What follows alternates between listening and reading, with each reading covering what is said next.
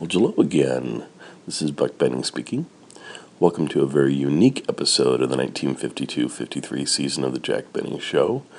In this episode, Jack and the gang go into outer space. The whole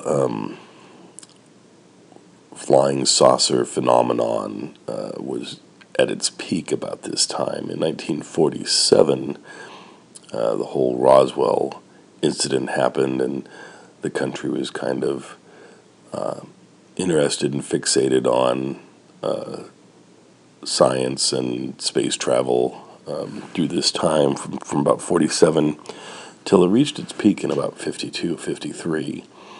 And there were comic books about it and magazines about it. Of course, the dawning of 3D and the science fiction films of the 50s were coming to fruition here, and there was just a huge interest in anything science fiction and anything science too, because the H-bomb testing and everything was going on throughout this time frame. And so we have the country fixated with flying saucers and aliens and so forth in a way that they wouldn't be until about 20 years later. It seems 73, 74-ish, folks really started to get into the whole UFO interest again. But anyway, I hope you enjoy tonight's episode of Jack Benny and science fiction going on everywhere. It's a lot of fun. And please remember, we are way behind right now in donations, just because I haven't been asking at all. I've just been busy doing the podcast and not thinking about donations. But if you can donate through PayPal, that would be wonderful. Of course, if you go to the website, Buck Benny, and just type in Buck Benny podcast, and it'll connect you up to the website. Just over there on the right-hand side, it says make donation, and so you can make a donation through PayPal. I'll also try and do a link to PayPal donations on this actual episode.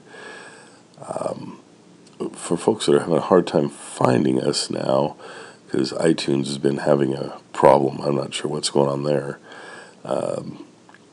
Just if you use RSS feed for your iPod, iPad, whatever you have, that's a pretty good program that seems to find us every time, all the new episodes and everything. And we would definitely appreciate any donations coming in, so enjoy yourselves. And if you want to send an email to me or ask for my address, it's buckbennyotr@gmail.com. And I would be happy to send you my address so that you can make a donation if you wish. And thanks for keeping the podcast funded so that I can keep making new podcasts for you. Enjoy Jack's show. We'll also bring you, if I can find it quickly, Jack's suspense episode, and that's a science fiction episode as well. I'll also try and link to a couple of the Jack Benny science fiction bits from his television show. So make sure you check those out. See you next time. The Jack Benny Program, transcribed and presented by Lucky Strike. In a cigarette, nothing beats better taste. And remember, Lucky's taste better, Cleaner, fresher, smoother. Lucky's taste better, Cleaner, fresher, smoother. For Lucky Strike means fine tobacco, richer tasting, fine tobacco. Lucky's taste better. Cleaner, fresher, smoother. Lucky Strike, Lucky Strike. this is Don Wilson, friends. I'm sure all you smokers will agree that the one thing you want most from your cigarette is better taste. For after all, nothing beats better taste. And Lucky's taste better, cleaner, fresher, smoother. Now, there are good reasons why. For one thing, Lucky's are made of good-tasting tobacco. Tobacco that is fine, light, and naturally mild. Yes, LSMFT, Lucky Strike means fine tobacco. Then Lucky's are made better to taste better. Made round and firm and fully packed to draw freely and smoke evenly. In addition, Every pack of Lucky's is extra tightly sealed to bring you Lucky's better taste in all its natural freshness. Just open up a pack, and you'll find that every Lucky Strike is as fresh as the day it was made. That's right. Lucky's just naturally have a better taste when they're made and still have that better taste when you smoke them, because they come to you fresh. So for real deep down smoking enjoyment, be happy. Go Lucky. Get a carton of better tasting, fresher tasting Lucky Strike. Lucky's taste better. Cleaner, fresher, smoother. Lucky Strike, Lucky Strike.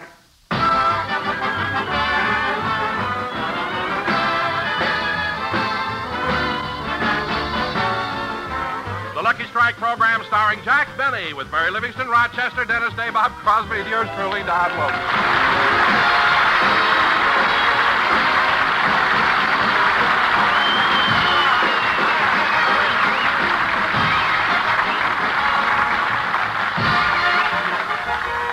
Ladies and gentlemen, immediately after this radio show, Jack Benny will do another of his monthly television programs over the CBS network. But in the meantime, let's go back to last Monday when Jack returned from a successful personal appearance at the Kern Theater in San Francisco. As we look in on Jack, he's at home going over some mementos of his theater appearance. 7,098. 7,099. What are you doing, boss? Oh, I'm just checking over the number of programs you sold during my engagement in San Francisco. I thought I sold quite a lot of them. Oh, you did, Rochester, and those programs made wonderful souvenirs. They had my biography and pictures of my entire life in them. I know. Say, boss, in that picture on the second page, was that man standing beside you your father? No, he was my violin teacher, and he had just finished giving me a lesson. But why were you wearing that big floppy hat? That's not a hat, it's my violin. The teacher just broke it over my head. He was very impulsive, you know. Very impulsive, very impulsive.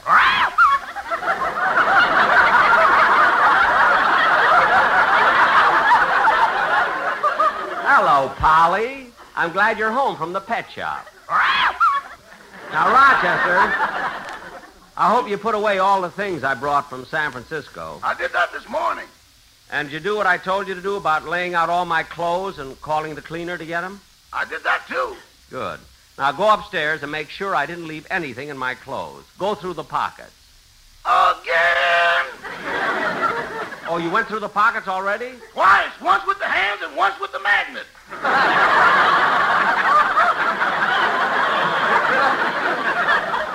Well, never mind. Do it again.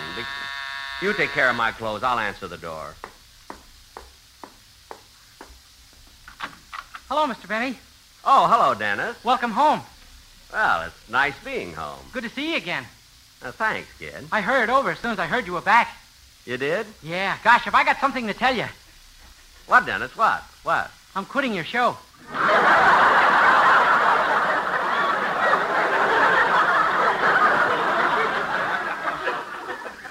You're quitting the show? Uh-huh.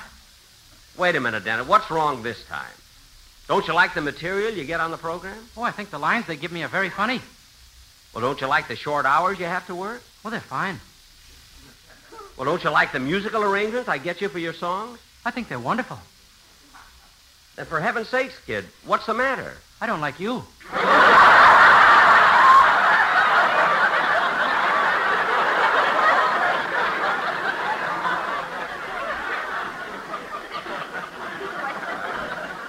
After 14 years, you suddenly found out you don't like me. I didn't like you when I first met you.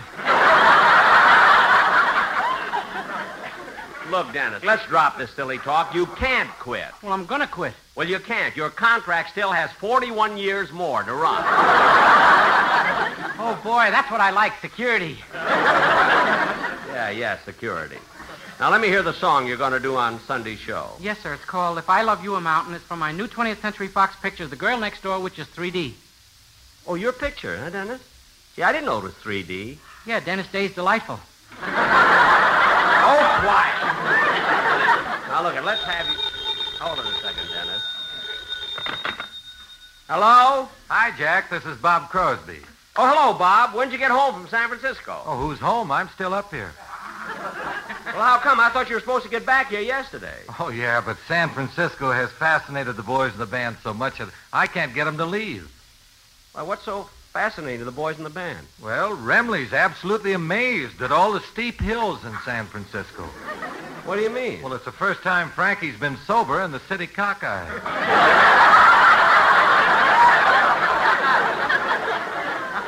That I can believe. But look, when are you coming home? Tomorrow. I tried to get the fellas to leave here tonight, but Bagby's giving a little party. Charlie Bagby, our piano player? Mm-hmm. What kind of party is he giving? Well, it's not exactly a party. He's invited the rest of the band to watch him jump off the Golden Gate Bridge. Now, wait a minute, Bob. Wait. I know that Bagby has certain peculiarities. I can understand him wearing gloves when he plays the piano because he doesn't want to leave his fingerprints on anything. I can even understand him not wanting to ever sit in a chair because of the way his uncle died.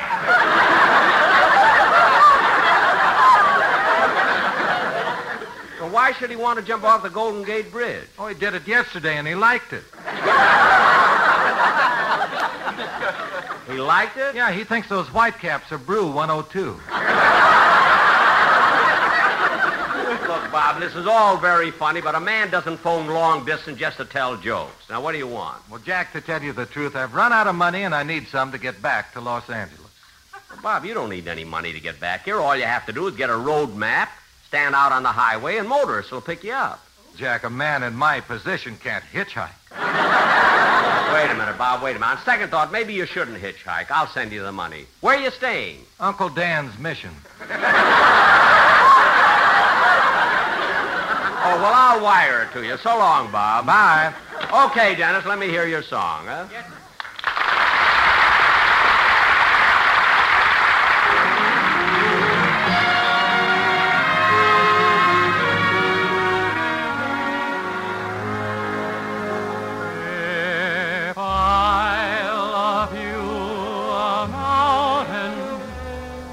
You love me just a tiny hill.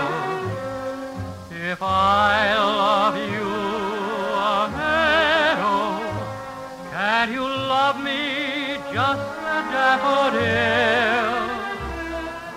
If I need you a symphony to underscore the mood I'm in, and you need me a serenade played on a lonely violin.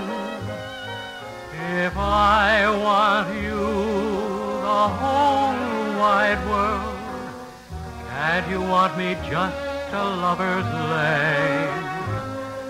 If I miss you an ocean, and you miss me just a drop of April rain, are you my forevermore?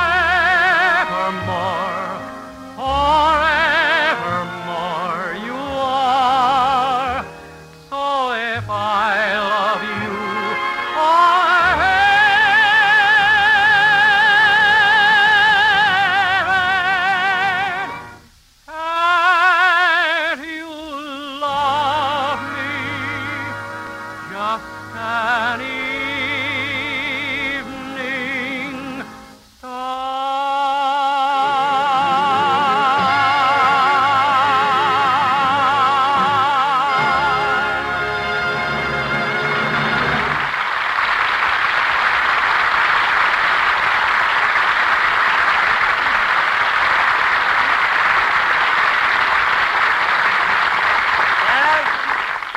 That song sounds great, you know.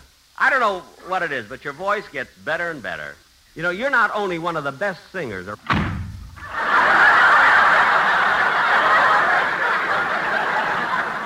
kid gets sillier every day. Every day. Quiet, Polly. See, I don't know what to do today. I think, Mr. Benny, it's nearly lunchtime. Would you like me to get you something to eat? No, I'm not hungry. Maybe later. Okay. By the way, what happened to Mr. Day? He left. Oh, then if we're alone, there's something I want to ask you. What is it? I want to ask you for a raise. Again?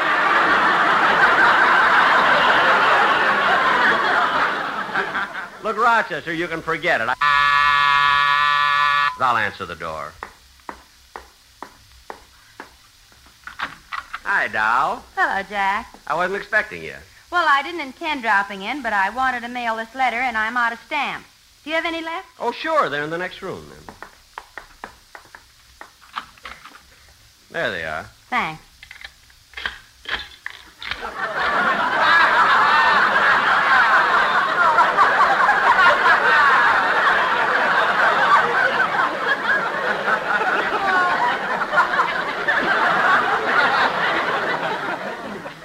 Throw the folder in the wastebasket. Who's the, why are you surprised? Who's the letter? Who's the letter to? My mother. I'm answering one I received from her this morning. Oh, you got a letter from your mother? Yeah, would you like to hear it? Certainly. What does get lost, little Sheba, have to say? Well, here it is. I'll read it to you. Okay. My darling daughter, Mary, just a short note to let you know that all is going well here on the farm. And before I forget, I want to thank you for the lovely Mother's Day gift. Your Aunt Sophie is breaking her engagement with her boyfriend. It's probably just as well she broke it off. Now she won't have to go and see him on visiting day anymore. That constant kissing through the wire screen made her face look like waffle.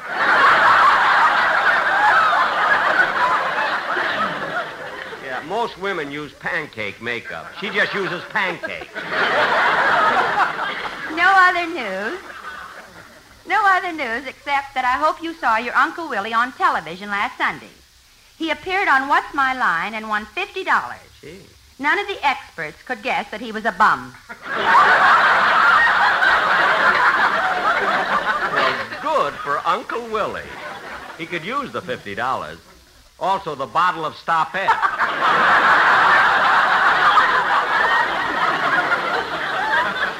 Incidentally, he could also use... Jack, please. There's a P.S. Oh, and it's about you. Well, read it, kid. Okay. Mary, I read in Variety that Jack really had a successful engagement up at San Francisco and made a lot of money.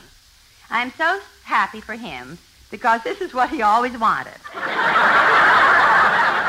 Your mother can kid me if she wants to, Mary, but I had a swell time in San Francisco. I know, Jack. We all did. Well, I better be running along now. Wait a minute, Mary. I haven't anything to do this afternoon. Maybe we'll take a walk or something. Huh? Oh, I'm sorry, but I can't. This is near the end of the season, and I've got to go downtown and audition for a summer job. Oh, really? What company, CBS or NBC? M-A-Y. Oh, well, lots of luck, Mary. I hope you get what you want. Goodbye. Bye, Jack. Would you like some lunch now, Mr. Benny? No, I'm still not hungry. Gee, I don't know what to do.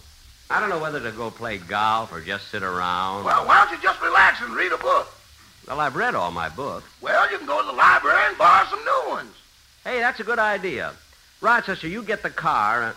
No, it's only a short distance. Such a nice day. I'll walk. I'll see you later, Rochester. Goodbye, boys. Goodbye, boss. Oh, say, that reminds me, Rochester. Yes, sir. This afternoon, I want you to give Polly a bath. Again? Yes, again. I'll see you later.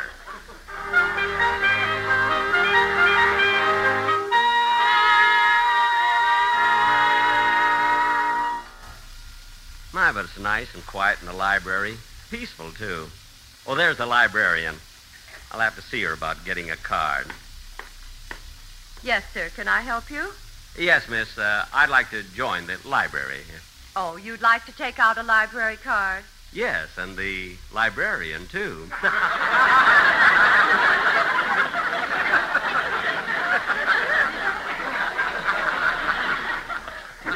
Now, if you want to get a card, you'll have to give me some information. Your name? Jack Benny, Your address? 366 North Camden Drive. Your age? 39. 39. Yeah. You haven't worn well, have you?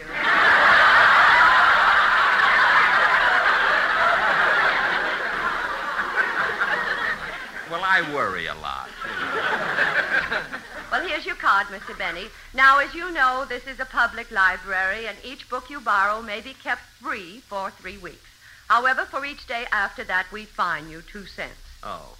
And if I bring the book back before the 3 weeks are up, do you give me 2 cents a day? Of course not. What a racket. Now, where would I find some of the... Oh, Jack! Oh, Jack, I'm glad you're still here. Oh, Don, how'd you know where I was? Well, I dropped over to your house, and Rochester told me you'd gone to the library. But, Don, I just got here myself. How'd you get here so fast? The Sportsman Quartet and I rode over here in my MG. Wait a minute. The 4 sportsmen and you in an MG?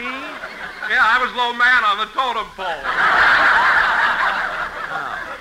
Well, what was so important that you had to see me now? Well, Jack, the Sportsmen have a new number they've rehearsed, and they'd like you to hear it. Now, wait a minute. They can't sing here. This is a library. Certainly not. Well, this'll only take a minute. But, Don, look at that sign. It says, don't talk, whisper. That's wonderful, Jack. The name of the song is Whispering. Oh. Miss, the name of the song is Whispering. Oh, that's all right. Okay, Don. Take it, fellas. Whispering while you cuddle me.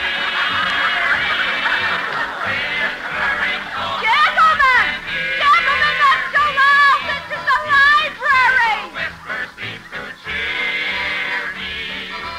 Don, please, it's embarrassing. No one here but you. You're whispering while you Gentlemen, you have to stop that. This is the library. why you never dream. Don, everybody's looking at it. Don, this is embarrassing. Tell the boys to whisper. Okay, whisper it, fellas. Whisper it!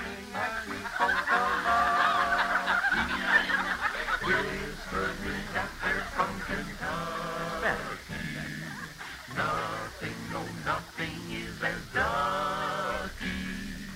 We sit and puff, and not one puff is rough, 'cause Luckies are made of fine tobacco. Much better tasting than tobacco. Let's stop this whispering and start shouting. Luckies are the smoke.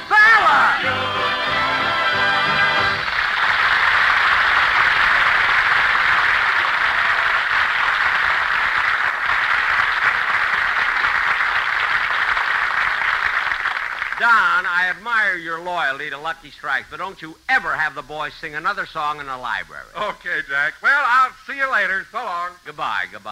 I better apologize to the librarian. Miss, I'm awfully sorry about this disturbance. Oh, that's all right. That's the most excitement we've had in this library since we put the Kinsey report next to Forever Amber.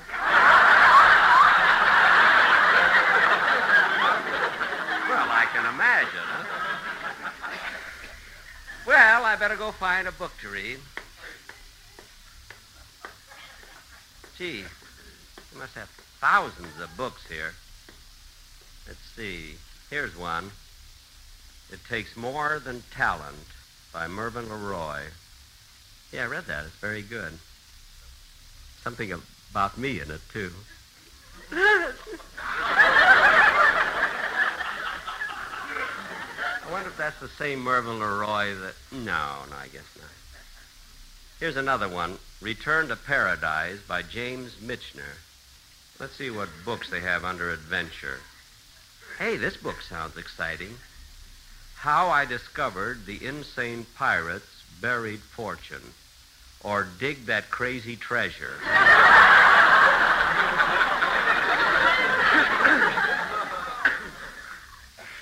Look at all the books on this shelf. They're all devoted to spaceships and interplanetary travel. I think I'll take this one. I Flew to Mars in a Spaceship. That sounds interesting. Maybe I'll sit down here and read it. I Flew to Mars in a Spaceship. Chapter 1.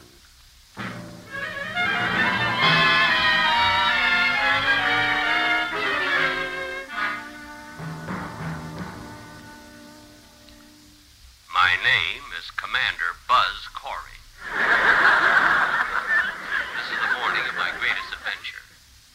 Today I will leave in my new spaceship for the only remaining unexplored planet, Mars. Everything is in readiness for the perilous flight. I waited for my navigator to board ship, the beautiful Captain Tonga. Finally, she boarded and said, Hello, Commander. Hello, Tom.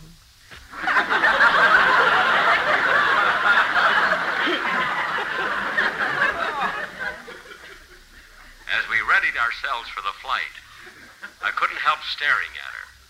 She looked so beautiful and alluring in her new low-cut oxygen tank.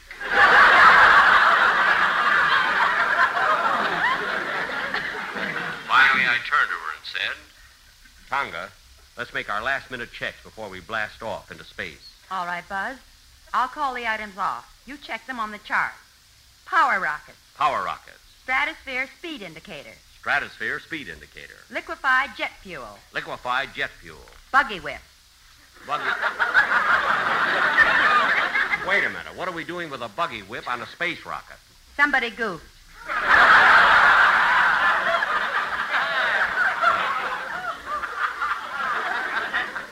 Then Tonga threw the control switch and we were off.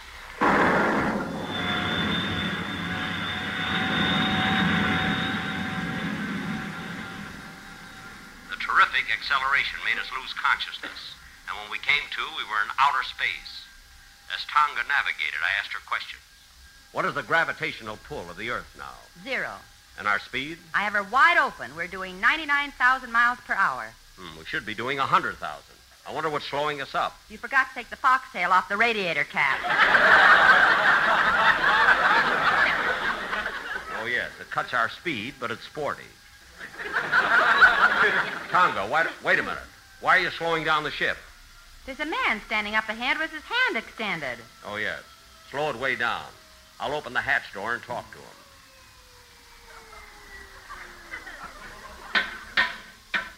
Hey, what are you doing out there? I'm hitchhiking to Los Angeles.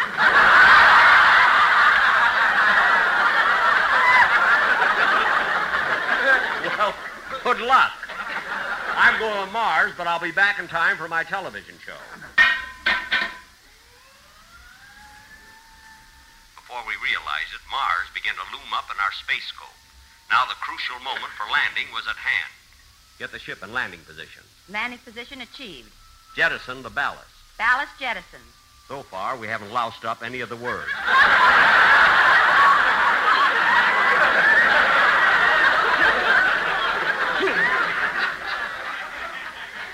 Stop the ship. Old-fashioned sound man.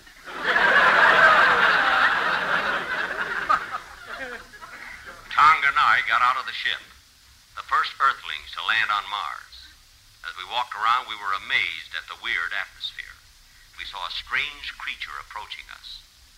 There was life on Mars. As it came closer, I nervously gripped my disintegrator gun. Then this creature stopped, opened its mouth, and said, Welcome to Mars. We came from Earth. I'm Commander Buzz Corey, and this is Tonga. Tonga? Yes.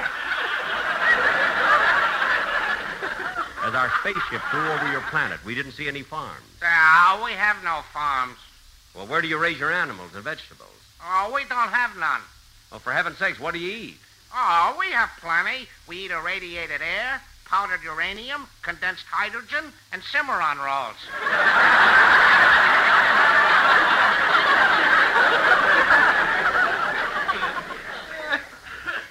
I could see I would get nowhere with him, so I asked him to take me to his chief.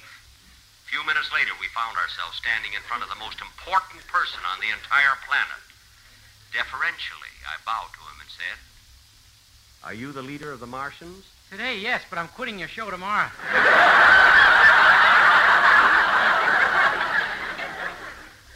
I stared at this Martian in amazement. On Earth, we had been led to believe that all living things on Mars had huge, tremendous heads. This one had no head at all. You made a mistake coming here. We tolerate no strangers. But we are friends. Guards, get ready to kill these people. You can't kill me. You can't. You can't. You can't! Sir, you'll have to lower your voice. This is a public library.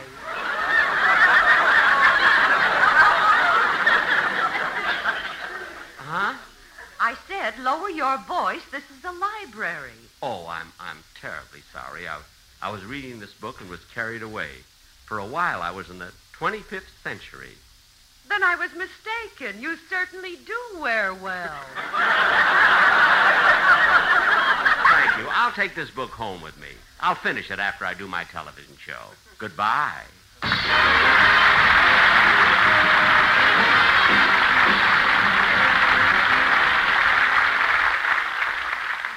Ladies and gentlemen, I'll be back in just a moment to tell you about my television show, which goes on immediately after this program. But first, a word to cigarette smokers. Nothing, nothing beats better taste. And remember, Lucky's taste better. Cleaner, fresher, smoother. Lucky's taste better. Cleaner, fresher, smoother. For Lucky Strike means fine tobacco, richer tasting, fine tobacco. Lucky's taste better. Cleaner, fresher, smoother.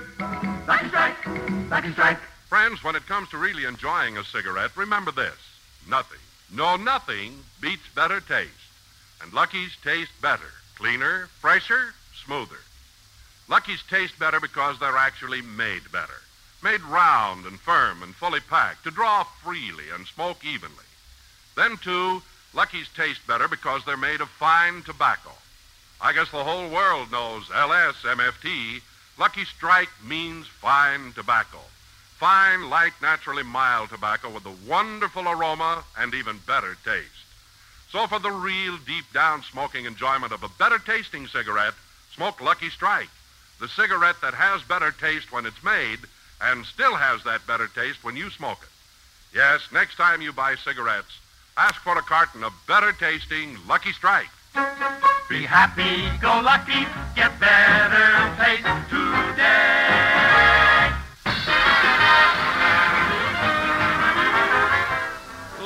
Ladies and gentlemen, my producer is signaling me that I'm a little early. He means I'm a little early for my TV show, which goes on immediately after this radio program. But I'm a little late on this program, so I better say goodbye on radio, and in a few seconds I'll say hello on television. Boy, am I a crazy mixed-up kid. Good night, everybody.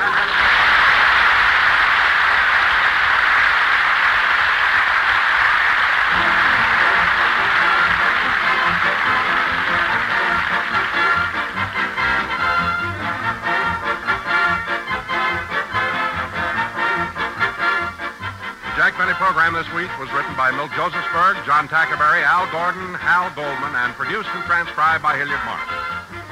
Be sure to hear The American Way with Forrest Height for Lucky Strike every Thursday over this same station.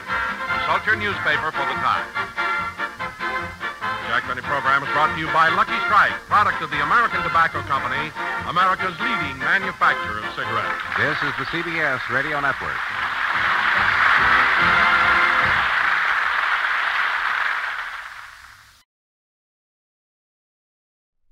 RCA Victor, world leader in radio, first in recorded music, and first in television, presents Transcribed, the Phil Harris Alice Faye Show.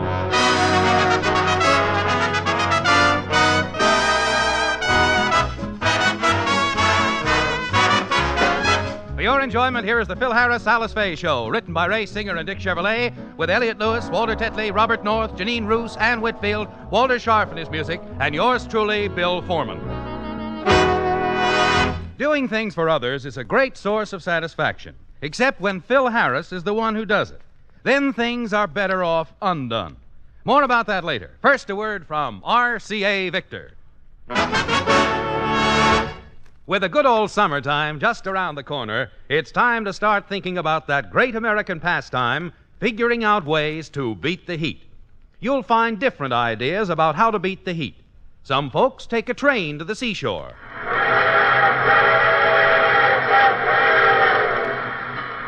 Some people take a cruise. Some fly to the mountains in Canada. But nowadays, more and more people are finding out that the best way to beat the heat is this way. In other words, by staying right in their own living room and finding that they can feel better at home with an RCA room air conditioner. The silent turn of a dial. It's that easy. You actually tune in seashore weather, mountain weather, vacation weather right in your own living room. Or in your bedroom if you choose, for summer nights of cool, restful sleep. No wonder so many Americans are buying the wonderful new RCA room air conditioner. What a great name behind it. RCA. What a host of features in it. The heart of cold compressor, the amazing climate tuner. And for the finest service and installation of your RCA room air conditioner, remember, RCA Service Company. Trained factory technicians will install your RCA room air conditioner. Adjust it, service it. get an RCA room air conditioner early this year. Make sure you feel better this summer right at home. And now the stars of the RCA Victor program, Alice Faye and Phil Harris.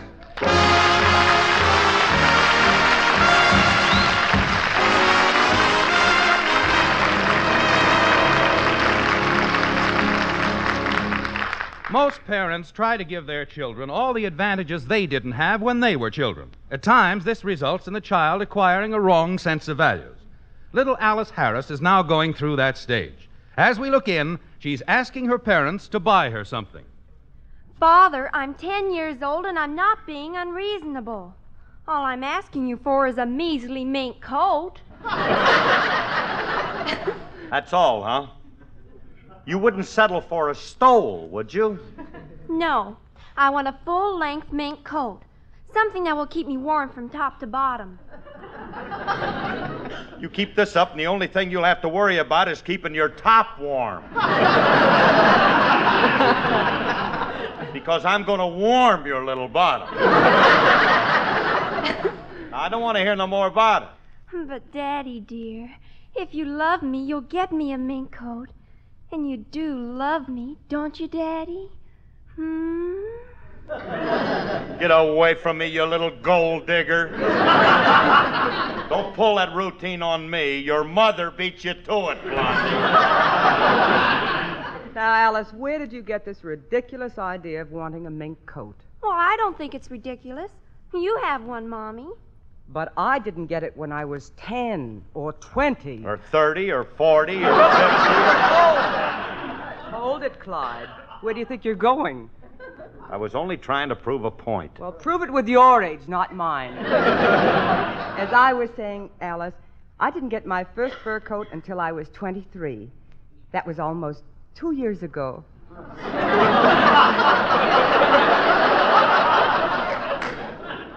Are you 25 already? It doesn't seem possible. Time flies, doesn't it? Not with you at the controls. Father, do I get the mink coat or don't I? You don't, so you might as well forget it. Very well. If you want me to go to school in a shabby condition, it's up to you. But there's one thing I need for school that I can't get along without. That's different. Anything that will help you in school, we'll get you.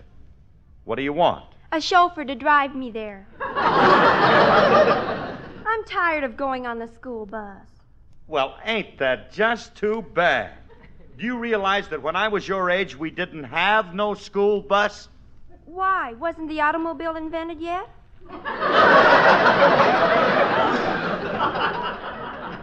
Honey, the wheel wasn't even invented. Now that we're even on the age jokes, I'll go on. As I was saying, when I was your age, we lived in the backwoods. The first day I went to school, my father put down his jug and said, "Son, the schoolhouse is down the road a piece, about 3 miles, and you're going to have to walk it every day for 8 years in your bare feet." Didn't that hurt your feet? I wouldn't know. I never went. But, Daddy, if you never went to school, how did you learn to read and write? I was self-educated. Let me tell you the story of my life. Phil, please don't. I got a special version for children.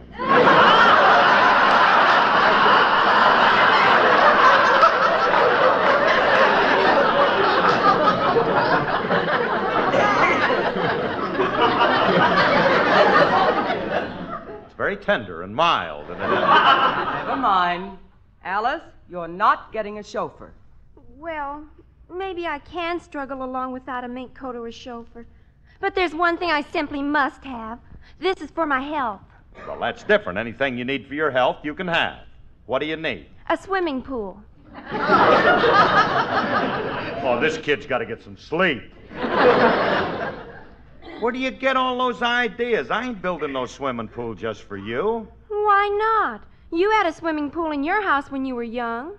Who told you that? Grandpa did. He said when you were a boy, he couldn't get you out of the pool room.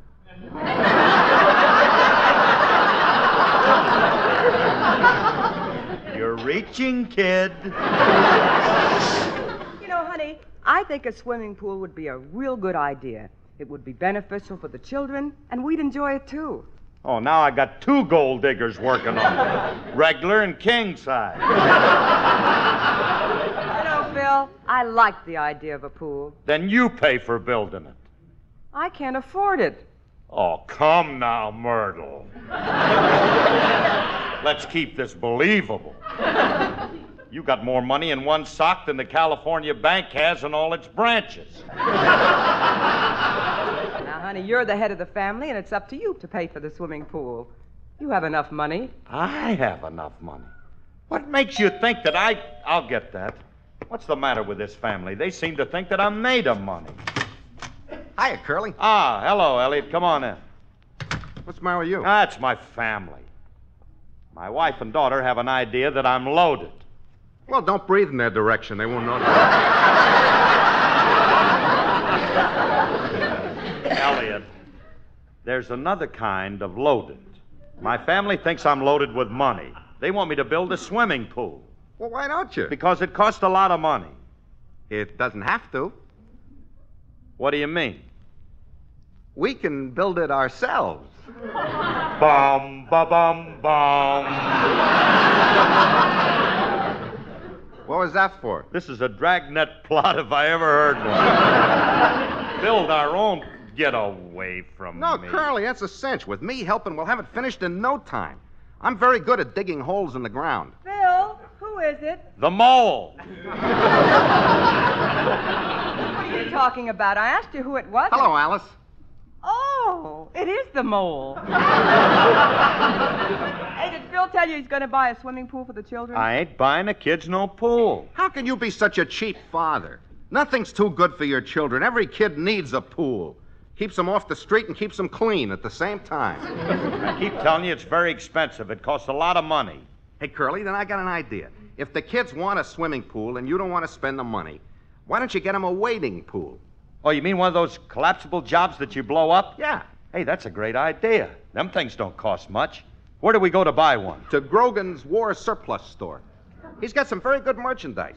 Let's go over and see him. Okay, we'll go over and see. Hey, Alice, I'm going out and get the kids a pool. Well, it's almost lunchtime, Phil, so hurry back. Don't worry, I'll be back before you can open a can of tuna fish and sing 2 courses of It's the Lovely.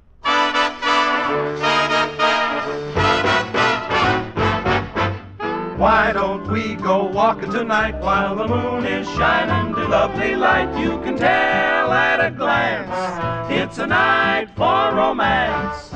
The night is long, the skies are clear, and if you want to go walking, dear, it's delightful, it's delicious, it's lovely. I understand the reason why you're sentimental, 'cause so am I. It's delightful, it's delicious, it's lovely.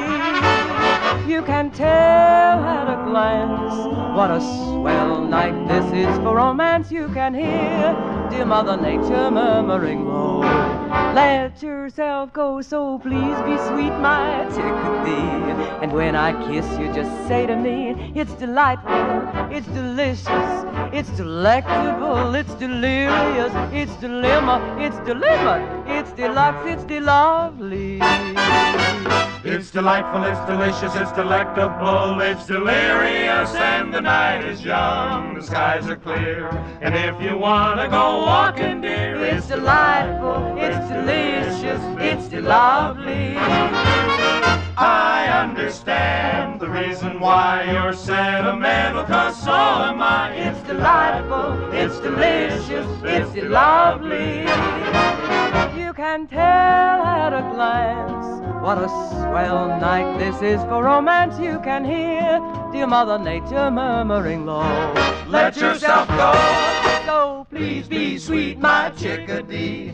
And when I kiss you, just say to me, it's delightful, it's delicious, it's delectable, it's delirious, it's dilemma, it's dilemma, it's deluxe, it's delightful.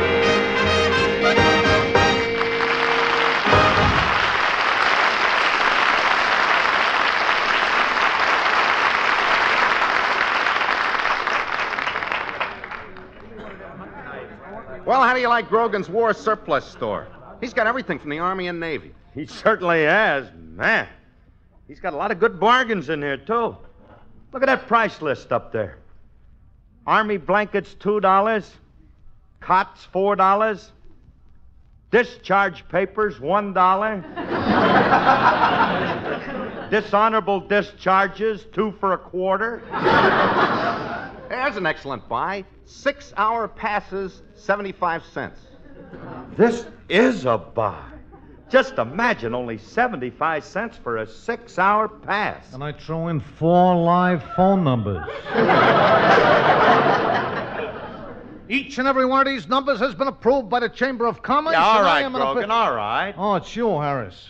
What are you doing in my store? Grogan, I'd Yeah? like to buy something from your war surplus stuff. Well, you have come to the right place. I handle some of the best war surplus merchandise in the country. Now, would you be interested in a sawed-off shotgun or perhaps a black limousine fully equipped with armor plate and bulletproof windows and revolving Tommy gun turrets? This is war surplus stuff? Yeah, left over from a gang war in Chicago.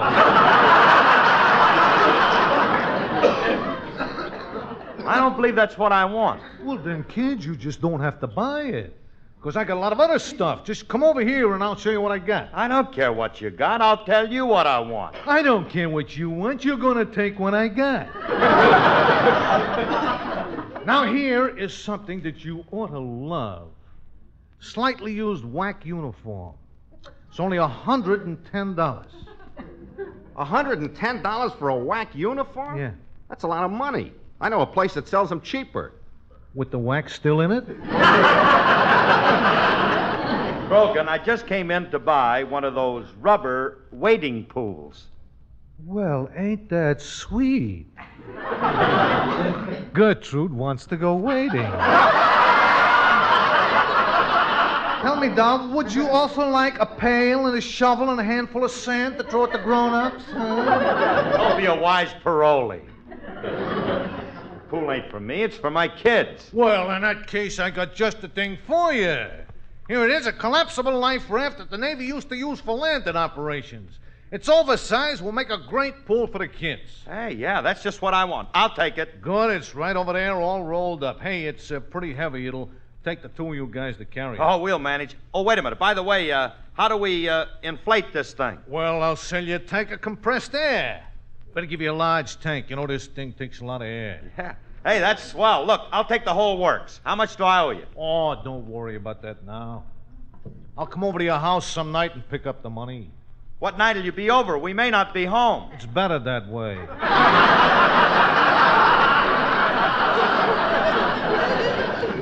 Just leave the second story window open and I'll take pot luck.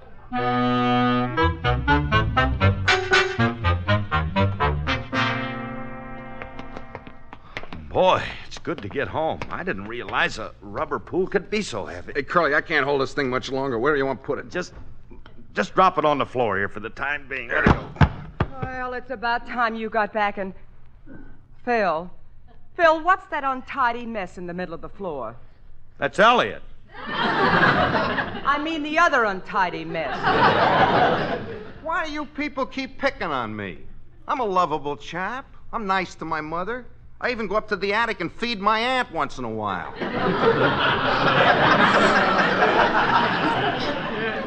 You're a sweet kid. Hey, Alice, this is the rubber pool we bought. We got it at Grogan's. Oh, you picked a good boy. If that thing holds air, it'll be a miracle. Now, if you'll excuse me, I'm going in to make lunch. Okay, honey. Ooh, lunch. Hey, Elliot, you know something? I think Alice is right. You know, you can't always depend on things that Grogan sells you. Maybe we should have tested it first. Well, let's test it now. Hand me that hose from the compressed air tank, and I'll attach it to the pool valve. Well, do you think we ought to do this here in the living room? Well, why not? Nothing's going to happen. Just let a little air in and then turn it off. Hey, it's starting. The air's kind of weak, but now you got it. That's it. Turn it up. All right. Hey, it's working now. This thing holds air all right. Oh, yeah, it's starting to get bigger. Yeah. Hey, that's enough. Turn it off. Okay. Curly? What's the matter? The valve's stuck. I can't turn it off. Well, you got to turn it off. It's getting bigger. It's starting to come to... Now, it knocked the chair over. There goes the table.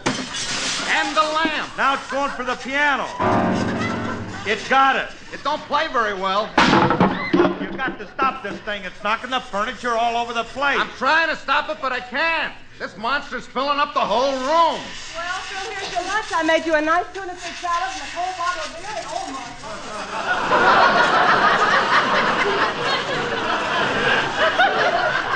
Pushed her right back in the kitchen. Tuna fish, cold bottle and all. Harris, what's going on in there? Stop that thing. Stop it, she says. It's got me pinned to the wall. I can't lift my Elliot. Will you do something? Elliot, where are you? Right here in the fireplace. Shoving right through the screen. Will you stop and do something? This thing is ruining our living room. Don't worry about it, Curly. It can't hold much more air. It's gonna blow up any minute. Oh, no. If this thing blows up with all that air in it, there's gonna be an awful explosion. Anybody home? I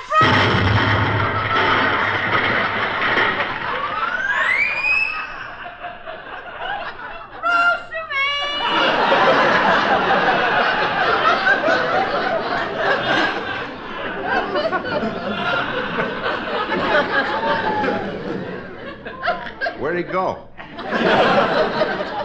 He was here a minute ago. Hey, Elliot. You think maybe it... Could be. Oh, well, here today and gone tomorrow. Yeah, but he didn't even wait till tomorrow. Oh, for heaven's sake, what happened in here? What was that horrible... Oh, no. Look at my living room. Phil, I want you and Elliot to clean up this mess before I get back. Where you going? Back into the kitchen to finish making your lunch. I have to scrape your tuna fish sandwich off the wall. Well, I guess we can start by throwing that swimming pool away. It's probably ruined. No, it isn't, Curly. I was just looking at it. It just blew out in one spot. We can put a blowout patch on it. It'll be as good as new. Good, because I got some blowout patches in the garage. Come on, let's go and fix this thing. All right.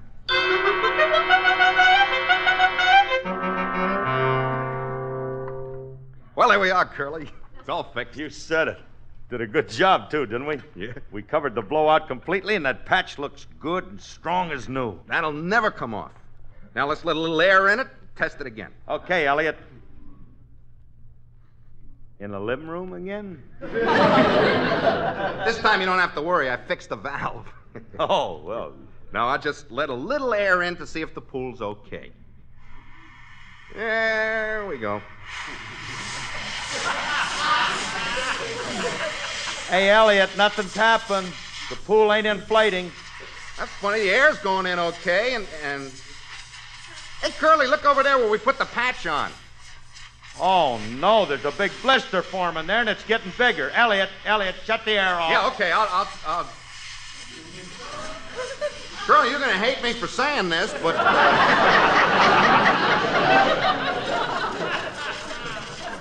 But what? The valve is stuck again. I had a feeling that's what you were going to say. Look, you better pull that valve off. Look at that blister. It's getting bigger now. It ain't going to take much more air. What kind of a joint is this? Which one of you jokes shot me out of that cannon?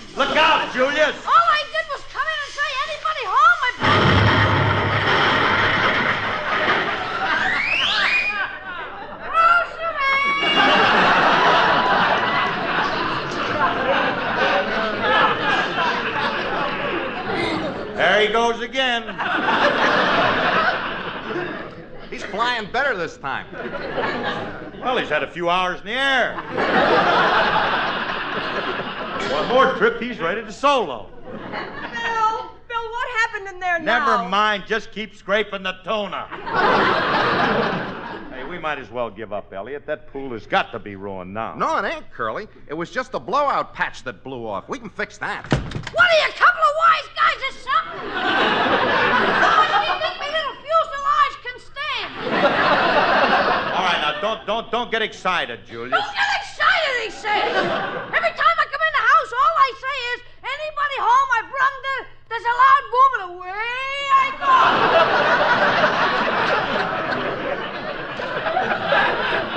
Then I yell groceries from across the street. What are you beefing about? You didn't get hurt, did you? No, but the lady across the street is sore at me. What for? I landed on a rutabagas. Well, I don't blame her. That can be painful. Rutabaga bones in the back are very delicate. Fellas, tell me something. What were you shooting at me with? We weren't shooting at you. We're trying to inflate this swimming pool and the blowout patch blew off. Well, no wonder. You just can't put a cold patch on there. You gotta vulcanize it.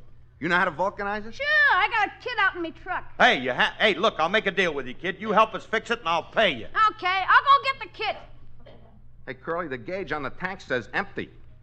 We haven't got any more air left. Well, it's just as well. The valve on the tank is broken anyway. Well, how are we going to inflate the pool? I'll go out and get another tank with a good valve. Oh, all right. Now, you stay here and help Julius vulcanize, and I'll go get another tank of air. Hey,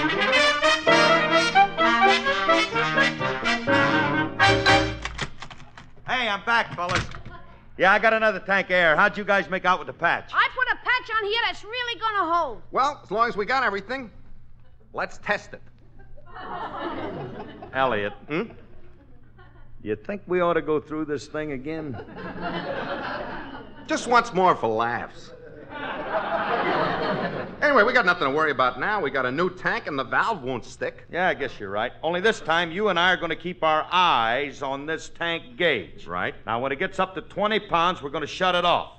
Now, it's just to test it, huh? Yeah, okay, I'll connect it.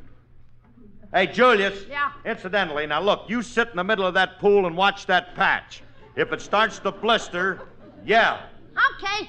And Mr. Harris, you better open the front door. What for? In case I take off again, I don't want nothing in my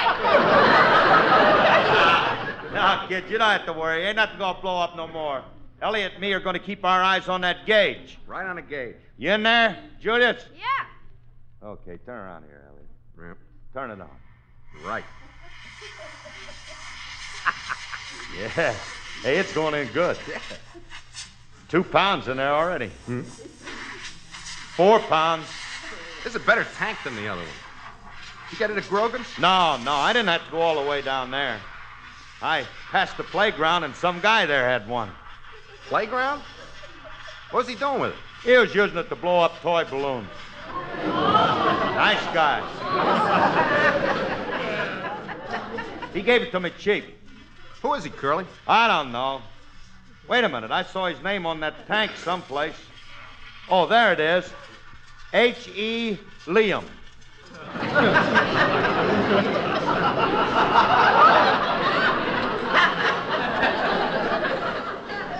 Curly, that's pronounced helium.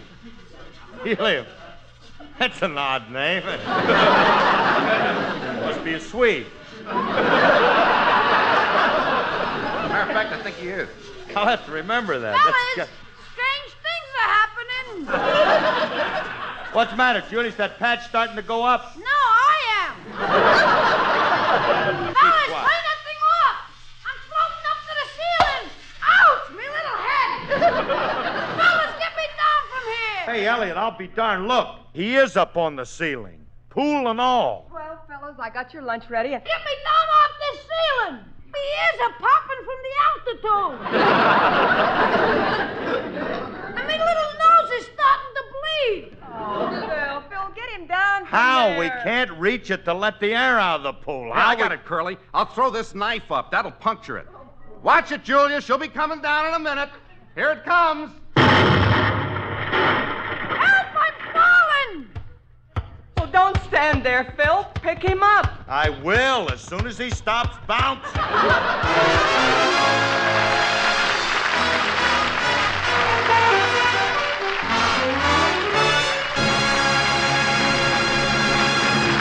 Alice and Phil will be back in just a moment. Whatever your mood, there's music to match it in these new RCA Victor record albums. There's music for relaxing, for dining, for reading, and there's music for romancing, too, played by the orchestras of Henry René and Hugo Winterhalter. It's mood music, recorded on RCA Victor's wonderful new 45 extended play records. And because these new 45 extended play records give you double the music for less money, they make the Victrola 45 a better buy than ever. It's the simplest automatic phonograph ever made. All play and no work. Just load up to 14 45 extended play records, press the button, and enjoy nearly 2 hours of your favorite music, played through RCA Victor's famous Golden Throat tone system. See and hear the automatic Victrola 45 phonograph at your RCA Victor dealers tomorrow.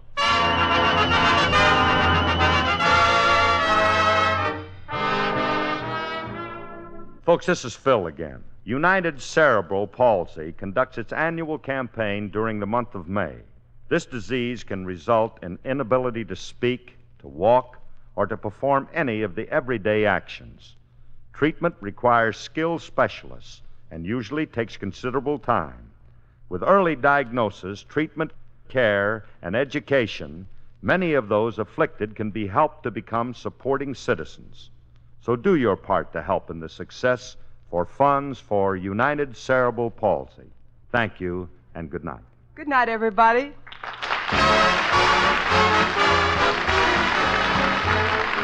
Included in this program transcribed was Sheldon Leonard. The part of Julius was played by Walter Tetley.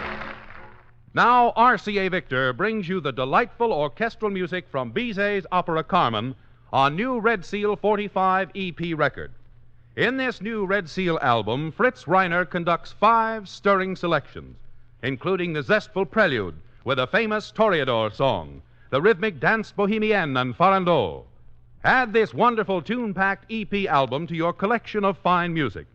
Ask your dealer tomorrow for the new RCA Victor 45 extended play record, orchestral music from Carmen.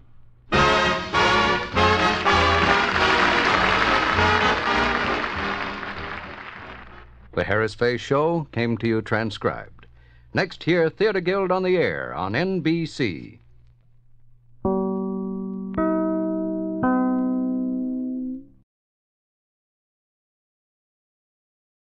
Well, hello again. This is Buck Benny speaking. Welcome to another episode of the Jack Benny Show from the 1942-1943 season. Today's episode, we get a chance to hear Rochester sing a little bit, which is always a lot of fun. I have mentioned before, I love it when the characters sing. I just think it adds to them, and each one has a unique style all their own. And we hear Jack sing multiple times, of course, over the series. Mary, we just last week had Mary's very first surviving recording of her first singing on the show. And, of course, Dennis and Kenny Baker sing, and Phil, every once in a while, will give us a song, which is great. Dawn sings in some of the commercials and things at times. So, basically, the entire cast at some point sings, and sometimes all together as well. I don't know how many people enjoy the singing as much as I do or not. If you are a person that enjoys the singing and whose songs you enjoy the most and so forth, email me over at buckbennyotr@gmail.com. I would love to hear who you like the best and who you think has the most unique singing voice. I guess if I was to go with unique singing voices, to me it'd have to be Rochester and Phil. They both have very interesting style of voices, and with Rochester probably being the most singularly unique, where he doesn't sound like anybody else. I'm surprised he didn't release an album at some point. Anyway, enjoy tonight's episode, and we'll see you next time. The Grape Nuts Flakes program, coming to you from the Marine base at Camp Pendleton, California, and starring Jack Benny with Mary Livingston, Phil Harris, Dennis Day, Rochester, and yours truly, Don Wilson.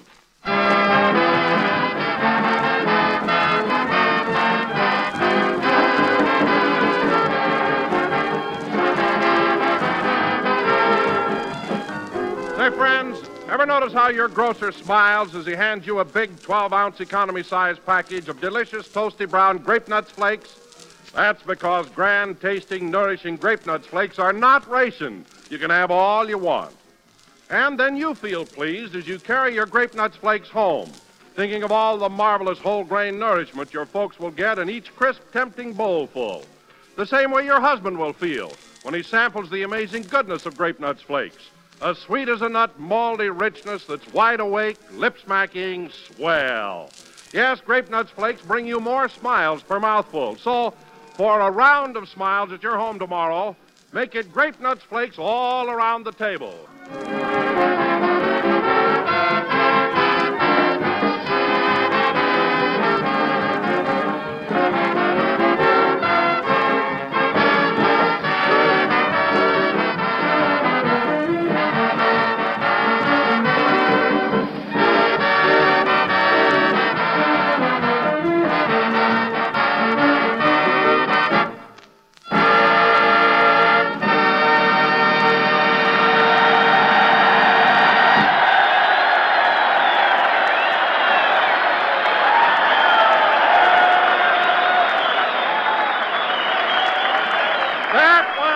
Tonight's the Night, played by the orchestra.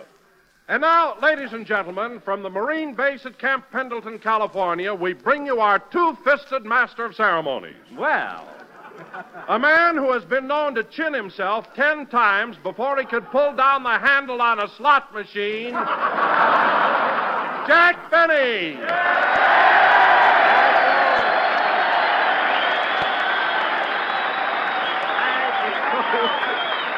Wow.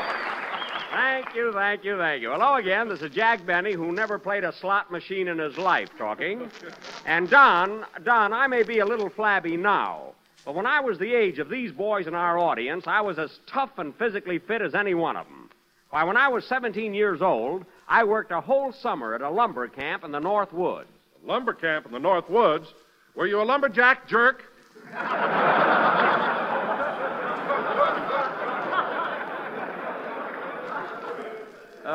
What? I said, were you a lumberjack jerk?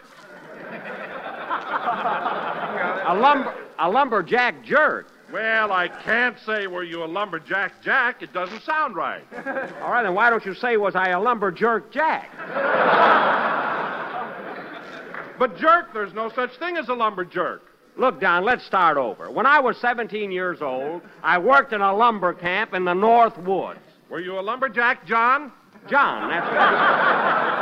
No, that's better. No, Don, I wasn't. Well, were you a stripper, a man who hews the bark from the mighty monarchs of the forest? No, I wasn't, Don. Well, did you ride the logs down the river and break up jams by sheer brute strength? No, I didn't, Don. No. Well, what was your job in the camp? I used to go around with a needle and remove slivers from the lumberjack's finger.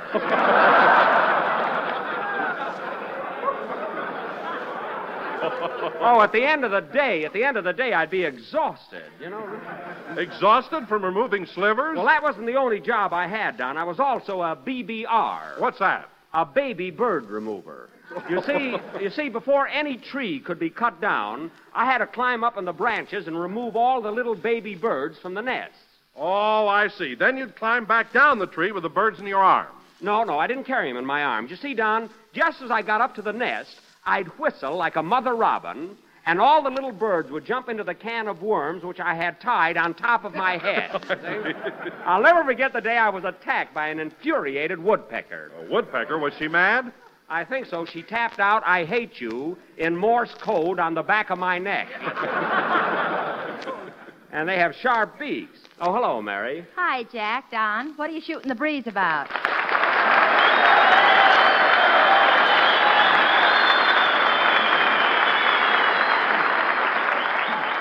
Shooting the breeze. Well, Mary, I see you're using some marine slang. Where'd you pick it up? Well, I met a couple of Liberty Hounds who were on the beach at Oceanside. At Oceanside last night, and we all went to a restaurant for a cup of joe with sidearms. Oh, I get it. You met a couple of Marines on leave and had coffee with them. You know, that lingo is nothing new to me. I used to talk like that when I was a Marine during the First World War. Oh, pardon me, Jack, but weren't you a sailor during the World War? Oh, yes. He was a Marine during the Spanish-American War.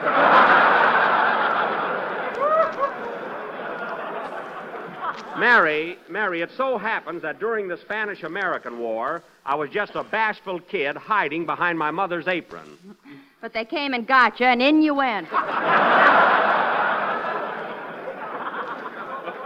That you're making up, you know. Well, while we're on the subject of Marines, Mary, let me tell you something. If I wasn't 2 years over the age limit, I'd join tomorrow. Of course, 7 weeks in boot camp might be a little tough on me. 7 weeks? Yeah. 7 minutes in boot camp, and you die with your boots on. Oh, I could stand it. Say, any man who has spent as much time as I have in the lumber camps in the North Woods has got to be tough. Oh, go sit in a bird's nest.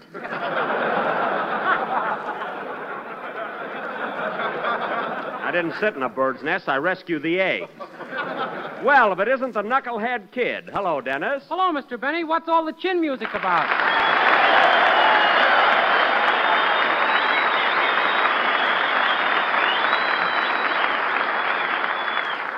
Chin music? Where'd you get hold of that marine lingo, Dennis? I know all of it. You do? Yeah, get this.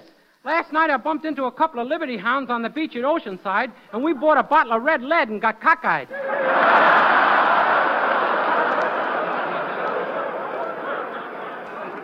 Dennis, red lead happens to be ketchup. Now, how could you get cockeyed on ketchup? I'm about the only guy I know that can do it.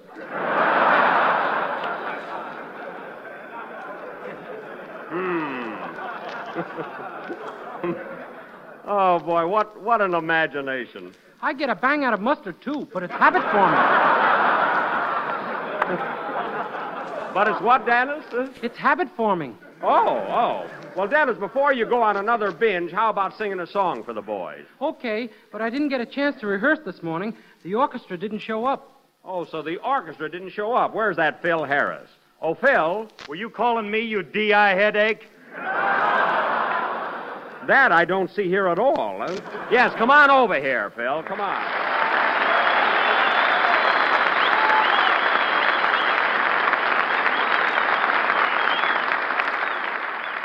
Say, Phil, Dennis tells me that you and your orchestra boys didn't show up for rehearsal this morning. Is that right? Yes, sir. Like Paul Revere said at Bunker Hill, I cannot tell a lie.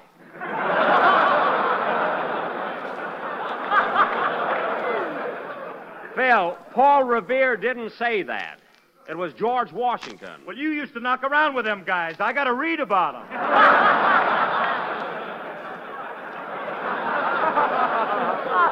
Phil, look, don't evade the issue. Why didn't you and your boys show up for rehearsal this morning? We didn't hear the bugle. Now cut that out. I want the truth. Well, it's like this, Jackson. Me and the boys went down to Tijuana last night on a goodwill mission.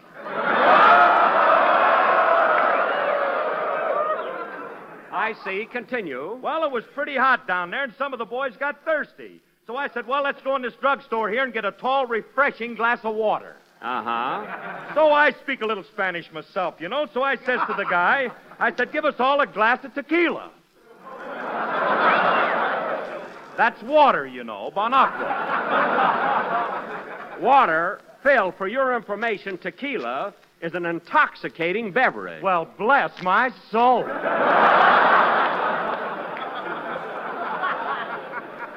Now, Phil, what happened after you drank that tequila? Well, let's see. You know, it's hard to patch this stuff together, Jackson.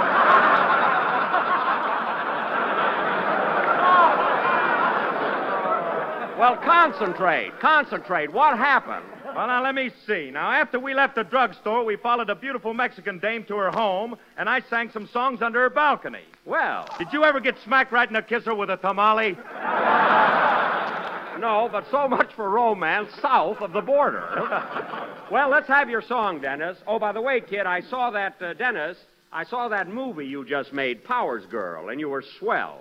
I watched you all through the picture. Thank you. Well, that's Benny for you. A picture full of beautiful models, and he can't take his eyes off the tenor.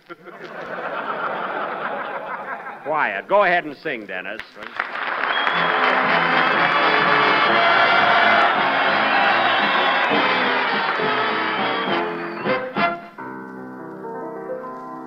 His cousin had sent him a letter, and his sister sent a sweater, but he wanted something much better. This boy was sailing away, for his buddies were there with their sweethearts, all around him with their sweethearts. Now he'd never had any sweethearts, so over and over he'd say,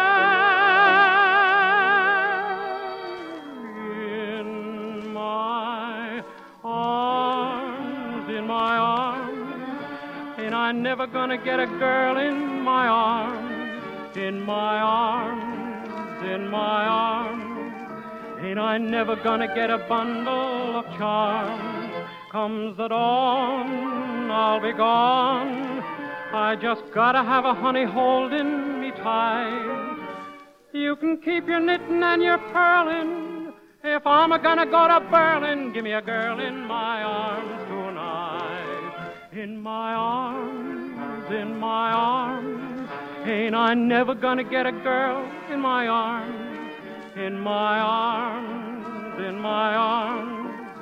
Ain't I never gonna get a bundle of charms? Comes the dawn, I'll be gone. And I thank you for the many letters you'll write. As for something nice and cute and female, I'll never find her in the V-mail. Give me a girl in my arms tonight. Comes the dawn, I'll be gone.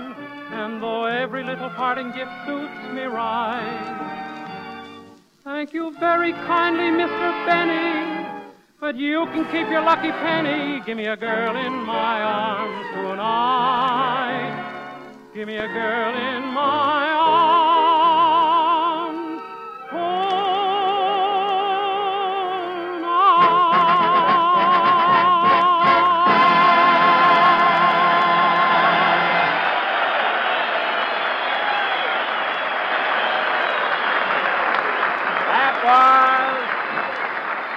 That was In My Arms, sung by Dennis Day, and very good, Dennis. I'm sure all the Marines here enjoyed it very much. And now, ladies and by the gentlemen... way, Jack, as long as we're here at Camp Pendleton, I have a story I'd like to tell you about a young man who wanted to join the Marines. Is it a true story, Don? I mean, is it believable? Oh, yes. It happened to a friend of mine, Homer B. Leavable. Oh. Oh, I mean, I see. Well, tell us the story, Don. Well, Mr. Leavable was a young man 17 years of age who wanted to join the Marines. Oh. So one morning, Homer went to a Marine recruiting station and, to his dismay, found that he was 12 ounces underweight. So he was rejected. 12 ounces underweight? Too bad. However, Homer was undaunted.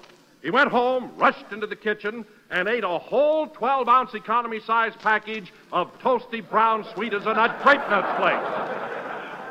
Paper and all? No, he put them in a bowl. Oh, I mean, go ahead. Well, that very same day, he went back to the recruiting office, and the doctor said, "Congratulations, young man, you've made the weight." And he got in the Marines? No, the added weight gave him flat feet. Well, that was tough luck. Very good, Don. And now, ladies and gentlemen, say, Mary, do you think that was a true story? Sure, lots of people have flat feet. Look at yours. Mary, I haven't got flat feet. Go on. Your footprints in the sand have fooled many a duck hunter. There's very little buckshot in my bathing suit, Miss Livingston. It was those water wings that fooled them. And now, ladies and gentlemen, for our feature attraction tonight, we are offering a very unusual play. About 200 years ago, on the very site of this Marine base, Camp Pendleton, there was a great Mexican ranch known as the Rancho Santa Margarita. So this evening, we would like to show you what life was like on a typical rancho in those early days. In other words, our sketch will take you back 200 years. And don't think we haven't got the jokes for it. You're crabbing everything. Inasmuch as I am the only member, Chuck Reisner won't like it, inasmuch as I am the only member of our cast who speaks Spanish, I will play the part of a wealthy landowner, Don Jose Benet. I speak Spanish, Mr. Benny. You do? Now, the part of my daughter... Si yo conocía una vez, señorita, me enseñó a hablar español y comer enchiladas también. Yes, sir. Now, the part of my daughter... What did Dennis say to you, Jack? What's he talking about? I don't know. But you said you spoke Spanish. I speak it, but I don't understand it. Now, the part of my daughter... Bueno, señor Benny, diga usted algo. Estoy ansioso. Bonus nachos, Dennis. Bonus nachos. Now, the part of my daughter... I can't speak Spanish, eh? Now, the part of my daughter, Conchita Rosita Margarita Pepita Benet, will be played by Mary Livingston. Phil Harris will be a Yankee salesman, and Don... Yes, Jack? To make the rancho authentic, you're playing the part of a herd of cattle.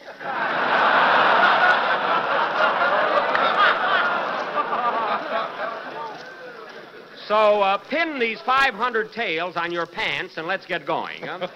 Now, this play will be presented immediately after a band number by Phil Harris. How about it, Phil? Well, I'd like to, Jackson, but we didn't have no chance to rehearse and it'll sound ragged. What? You know, it won't be my usual smooth, dreamy style. Dreamy? Phil, just because people close their eyes when they hear you play, don't let it go to your head. Now, let's have it. Wait a minute, I'll take it. Hello? Hello, Mr. Benny, this is Rochester.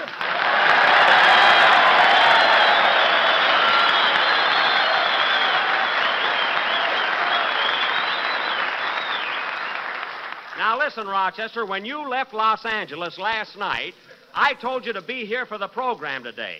Now, where are you? Well, a friend of mine offered to drive me to Camp Pendleton, but on the way down we got a flat tire. I see. Between Los Angeles and Camp Pendleton, you had a flat tire. Where are you calling from? Tijuana.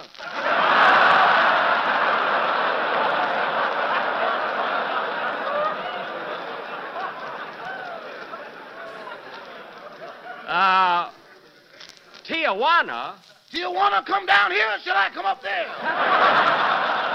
Now, you come up here. Now, let me ask you something, Rochester. In driving from Los Angeles to Camp Pendleton, how could you possibly get to Tijuana, which is 50 miles south of here? Well... Well, what? Well, boss. Well, boss, what? Are you well, boss? Yes, I'm well.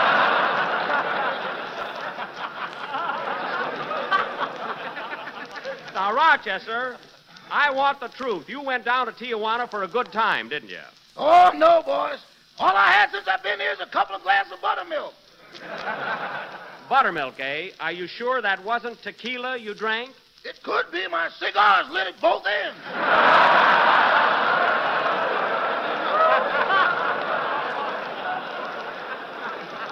I thought so.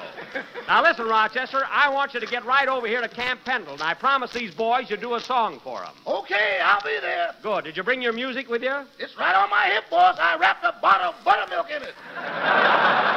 Well, see you later. Goodbye.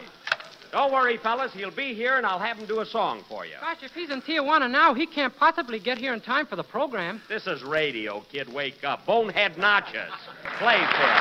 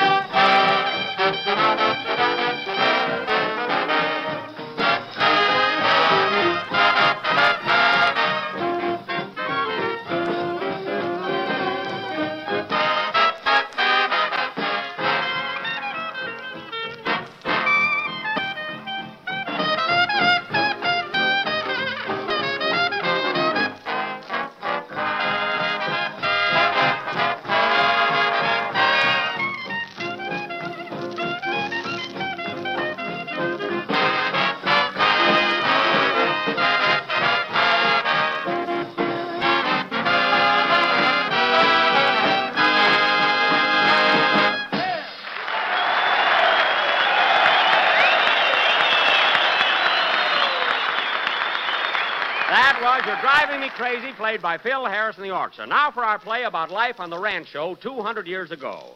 Now remember, Mary, you're going to be my daughter. Phil, you're the Yankee salesman. And Don, you're a herd of cattle. How many head? Just one head, Don. Like I told you, 500 tails. All right, let's get going. What about me, Mr. Benny? Am I going to be in the play? Oh, yes. Pardon me, kid. Dennis, you're going to be my daughter's sweetheart, Don Deniso Dopo. So here we go to the Rancho Benet. Curtain. Music.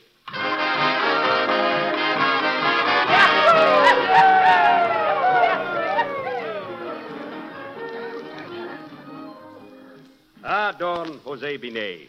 I am one lucky man. I have beautiful daughter, I have beautiful rancho, and 500 head of beautiful cattle.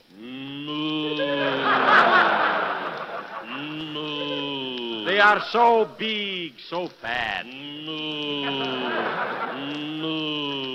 I think I will send them to market soon. No! Okay, I wait. Here come my little daughter, Conchita, Rosita, Marquita, Pepita, Lolita, Juanita, Benet. My papa, Don Jose Benet, with a lousy toupee. Conchita, my darling, I have good news for you. Tomorrow you marry Don Deniso Dopo, big tortilla man from Tijuana. But I have never seen these Don Dopo. He's a stranger to me. After the wedding, you will get acquainted. Don Deniso Dopo make fine husband, Conchita. Marry him, and you will have 5, maybe 10, maybe 15 children. Boys or girls? Mix them up! Mix them up!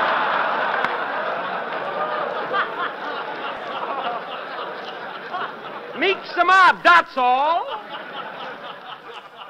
Then it is settled. Here come Don Dopo from the depot.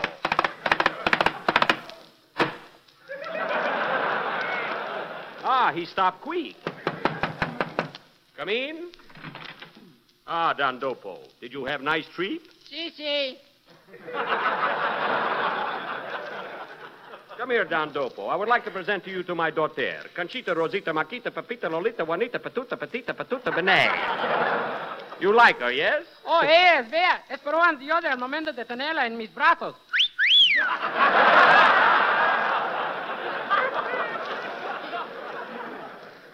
You understand what he say, Conchita? Only the whistle. I must talk with Don Dopo alone, Conchita. So go in kitchen and put kettle on. But I am already wearing sombrero. Put kettle on stove, not on head. Now scramble. Oh, you mean I should take the powder? Yes. Now, Don Dopo, we talk business. If you marry my daughter, I give you 50 cow. Only 50 cow? If I marry Don Pedro Alvarez's daughter, he give me 50 cow and throw in the bowl.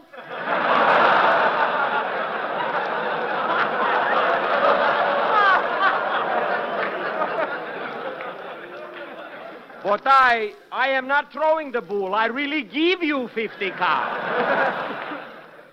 You will marry Conchita, Rosita, Marquita, Pepita, Lolita, Juanita, Benita, Benet tomorrow. And your brother Pancho, he will be best man. But my brother Pancho is dead. He was killed by a weasel. How could a man be killed by a little weasel? He was standing on the track. The train came along and he did not hear the weasel.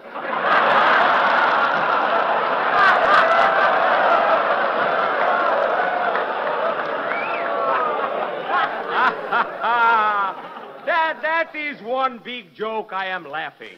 Even Pancho went to pieces. Anyway, it is settled. You will marry my daughter tomorrow. Now, if you will help me, I will call her in. Oh, Conchita, Rosita, Marquita, Pepita, Lolita, take it. Juanita, Anita, Franchita, Carlita, take it. Sausalita, Belita, Benet. Will you come in here, please? Were you all calling me all? We're south of the borders, huh? It is settled, my daughter. Tomorrow we will have wedding, and you will marry Don Dopo. But I do not love these Dopo. I love Gringo. What Gringo? Phil with the curly Harris. Phil Harris. Last week he mixed up program with ad lib. Yes. Who is this Gringo? I will kill him. Be careful, Don Dopo. Phil Harris is one tough hombre. He is big man. I got no care for him. I no care if he is twice my big and 3 times my heavy. I kill him.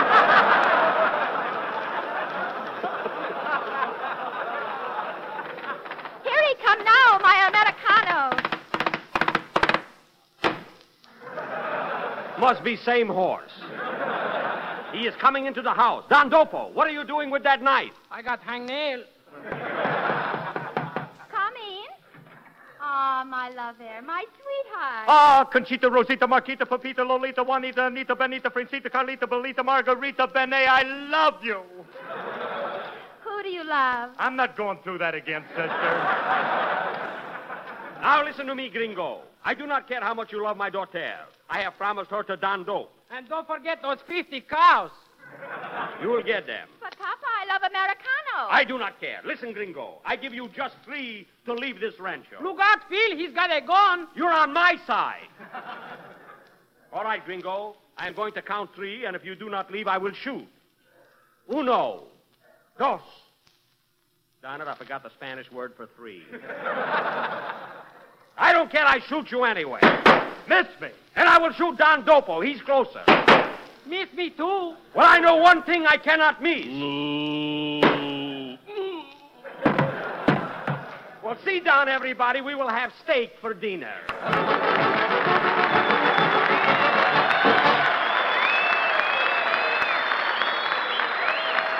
And now, fellas, here's Rochester all ready to sing Taking a Chance on Love from his new picture, Cabin in the Sky. Here I go again. I hear those trumpets blow again. All aglow again. Taking a chance on love. Here I slide again. About to take that ride again. Starry-eyed again. Taking a chance on love. I thought the cards were a frame of. I never would try. But now I'm taking the game of and 8 hearts high. On the ball again, I'm riding for a fall again. I'm gonna give my all again, taking a chance on love.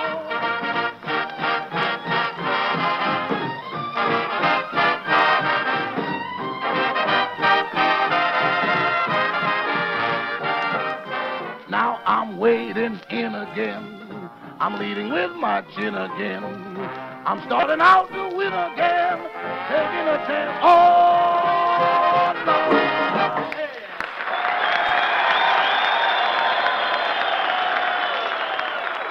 Ladies and gentlemen, the United States has a job to do. We're marching together to win a bitter struggle. And to win this war, the United States of America, that means you and me and everybody in this nation, must be strong, clear-headed, wide-awake, healthy. That is why our government is spending so much time and money and effort to see that every American eats to win so that he can work to win this war. We must all get a nourishing, well-balanced diet. Therefore, our government urges us to eat the basic 7 foods every day, as outlined in Uncle Sam's nutrition program. We're proud that cereals, whole grain or restored, are one of the 7 basic foods. We're proud that delicious unrationed Grape Nuts Flakes is a whole grain cereal member of the basic 7. And we're proud to cooperate in urging our fellow Americans to start tomorrow with this firm resolve, every day from now on, I'll eat the basic 7. Next week, Gardner Field, California. Good night, folks. Since the Marine Corps does not endorse any product, this broadcast is not intended as an endorsement of our product by the Marine Corps.